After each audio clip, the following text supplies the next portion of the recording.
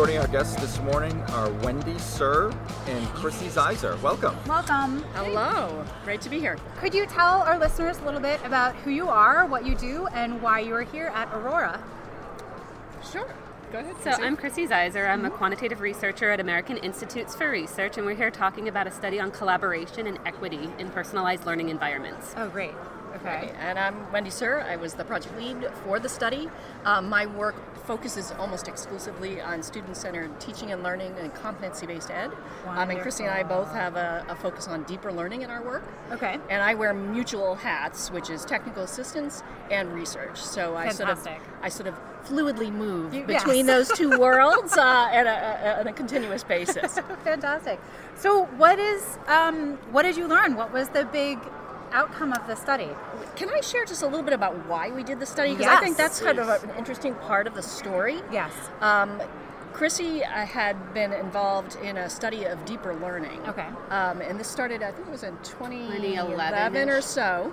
And they had looked at schools all over the country that, were self-identified as deeper learning schools. Uh-huh. And they released the results of the study, and there was some additional data analysis they were doing, and they were seeing this really interesting trend where when kids had reported certain kinds of experiences that were focused on the individual, they were seeing a certain pattern of outcomes, how kids might be benefiting. Okay. And then they saw a pattern where kids who were reporting more opportunities for collaboration were having a whole different kind of outcomes that they were seeing. So it was like, the types of experiences they were having were producing these different outcomes. Right. At the same time, Chrissy and myself and some other colleagues were really kind of concerned about a growing trend in personalized learning that was really equating it with individual learning with technology devices.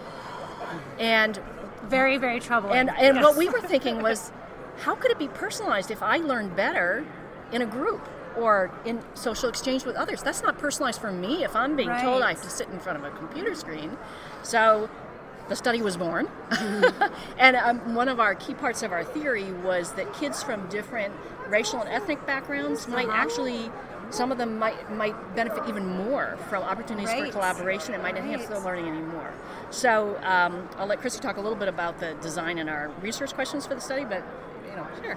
So the study was funded by Jobs for the Future through their Student-Centered Learning Research Collaborative. Perfect. We were one of 4 studies that were being run by the collaborative. We were, I believe, the first cohort of research studies through the collaborative. And we had a lot of great input from other researchers and experts in the field.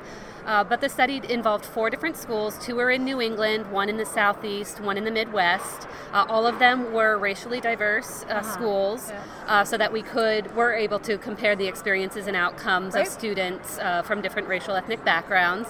And they were all schools that focused on personalized learning and collaboration. Okay. So it was very much like a proof point study where we purposefully selected schools in which this was happening. Right.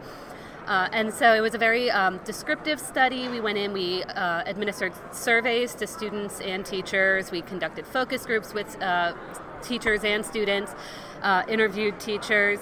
And the focus groups in particular, we had a black researcher who conducted the focus groups. We had one that was mixed race and one that was with black students only, which was important because we found that the ways in which people responded and were able to honestly engage in the conversation differed depending on the racial makeup of the focus group. Okay. And so our key questions were, what are the relationships between students' opportunities for high-quality collaboration, their classroom experiences, and their outcomes, which we identified as some dispositional outcomes like academic engagement, their task valuing, their mastery orientation, and their self-efficacy, as well as some grades and attendance outcomes. So what were those relationships between high-quality collaboration, classroom experiences, and outcomes, and also specifically for black students? And then we also wanted to observe in these classrooms, we did conduct classroom observations as well to see how often was high-quality collaboration happening in these classrooms, what aspects of collaboration were happening in the classrooms, and also finding out from teachers what were their experiences with collaboration, were they getting enough support from their school leadership in promoting collaboration, high-quality collaboration within their classroom, and what kind of obstacles were they facing in the classroom. Right. Yeah, so we found some really fascinating results. So first of all, ding, ding, ding, our theory was confirmed, Yay! which is that Students who report having experiences of high-quality collaboration were more likely to say my learning in this classroom is personalized. So that was the first thing that we were really happy to discover. Yeah. We also found that kids who reported high-quality collaboration showed better outcomes, as Chrissy had mentioned, things like intrinsic motivation, a sense of engagement, and self-efficacy, the confidence that I'm going to be able to tackle hard problems and do well. But what we found, and Chrissy is the quant person here, I'm not, is that if you imagine like the shoulder and the hand are connected. So if the shoulder is high-quality collaboration and the hand is positive outcomes for kids, how is it that we get from the shoulder to the hand? And the elbow was personalization. So in other words, that was sort of like the critical link between kids having high-quality collaborative experiences, then they're feeling like their learning is more personalized for them, and then they tend to be more engaged, to have stronger motivation, and to feel, more confident in their ability to tackle problems and to learn successfully. But Chrissy, do you want to talk a little bit about the racial differences that we found in terms of the academic outcomes? Sure. So the key finding that we found, there was, so as Wendy mentioned, there was a stronger relationship between high-quality collaboration and these more dispositional outcomes. When we looked at attendance, there was no relationship. Grades, it was a pretty weak relationship, but what we found was that that relationship was significant among Black students, even when we controlled for their prior grades. So it was a positive, weak relationship with grades, even accounting for their prior levels of achievement. But for white students, that was not a significant relationship. And so we saw that as a key of, if we're concerned about achievement gaps in America, we really shouldn't be taking away these collaborative experiences, because that could be a key to helping to improve achievement. So if you imagine a kid has always been a C+ student, if they have opportunities for high quality collaboration, they might become a B- student. So it's giving them a boost. Even if they've always been this C+ student, now that this is sort of like it's value added in a sense. And our analyses also showed, again with that analogy with the elbow, that it was because of their improved engagement, improved intrinsic motivation. That's what explained those higher grades. So I think first I want to say that this is my favorite study ever. Thank you. Thank you. I mean, there's so many good... We like it too. This is wonderful. It really is. There's so much out there, exactly that you pinpointed. The problem with personalization equal, individual, isolated work. With my device. Right, my device. And all all by of us are myself. screaming, learning is social, and so this is really beautiful, just to kind of underline that point for people. So my question is, and maybe this might be your next study. If not, you can quote me as your source for the idea. That sounds good. What are the types of collaborative experiences that lent the best outcomes for the student? So interestingly, and you'll see in our executive summary, we identified sort of two main facets to a high-quality collaborative experience. One, we characterize as structural, and those are the things you plan in advance, like is it an authentic task, so a real-life problem that I must solve. Is the composition of the group mixed, so we have kids who bring a lot of different things to the table being grouped together as opposed to like a homogeneous group. Are the roles and responsibilities of group members clear? So is the task clear? So is it well organized? Those kinds of things are structural characteristics. The dynamic are things like we are able to be respectful in our civil dialogue, unlike some other things going on. Thank you for doing that. We have shared leadership.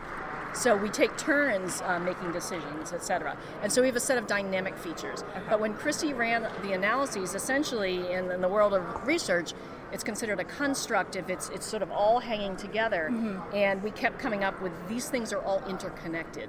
So we did run some analyses to say, were there certain aspects of collaboration that were more strongly tied to certain outcomes, but really, if you have one of these things, that tends to all go as a group, as a sort of a combined set of different characteristics that make up what we consider high quality collaboration. So one thing that we ask all of the people we interview, so our podcast is our own podcast is Personalized Learning with Matt and Courtney, and our tagline is we talk through the do-dos and don't-dos of personalized learning. The do-dos. Yes, we are middle schoolers at heart. I was a middle school teacher for a long time. So one thing we ask all of the people that we talk to is, what is your biggest do-do for personalized learning? Well, first of all, that you want to give opportunities for collaboration as part of personalization, that every student comes with their own varying needs and interests, and you want to be able to do that.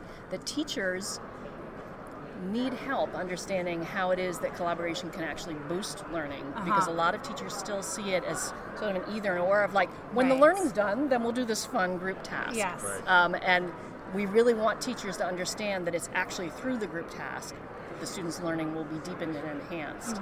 And in fact, we saw a really interesting trend that English teachers were more apt to say, I offer collaboration, I believe in the benefits, my school leaders support me in offering collaboration, and the math teachers were not so much. Yep.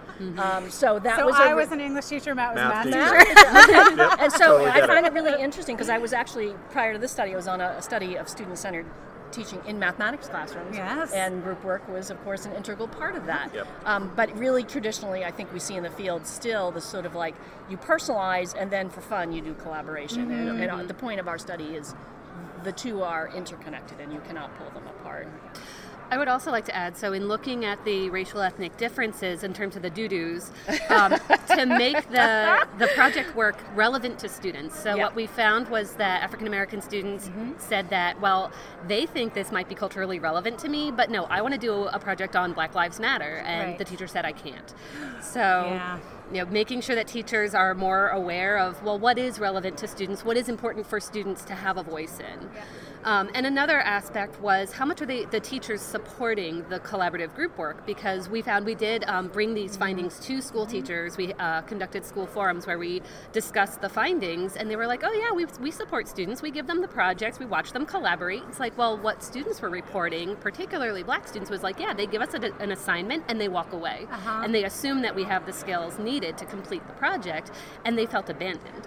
Whereas some other students who may have had prior experiences with collaboration are like, oh yeah, they're giving me autonomy. No, some students feel abandoned and they're not willing to speak up. And teachers need to recognize that different students have different levels of prior knowledge about collaboration, different sets of skills, and may need more personalized attention when it comes to collaborative skills. Wendy and Chrissy, thank you very much for your time today. This is very interesting. Great. Thank you. We're just one.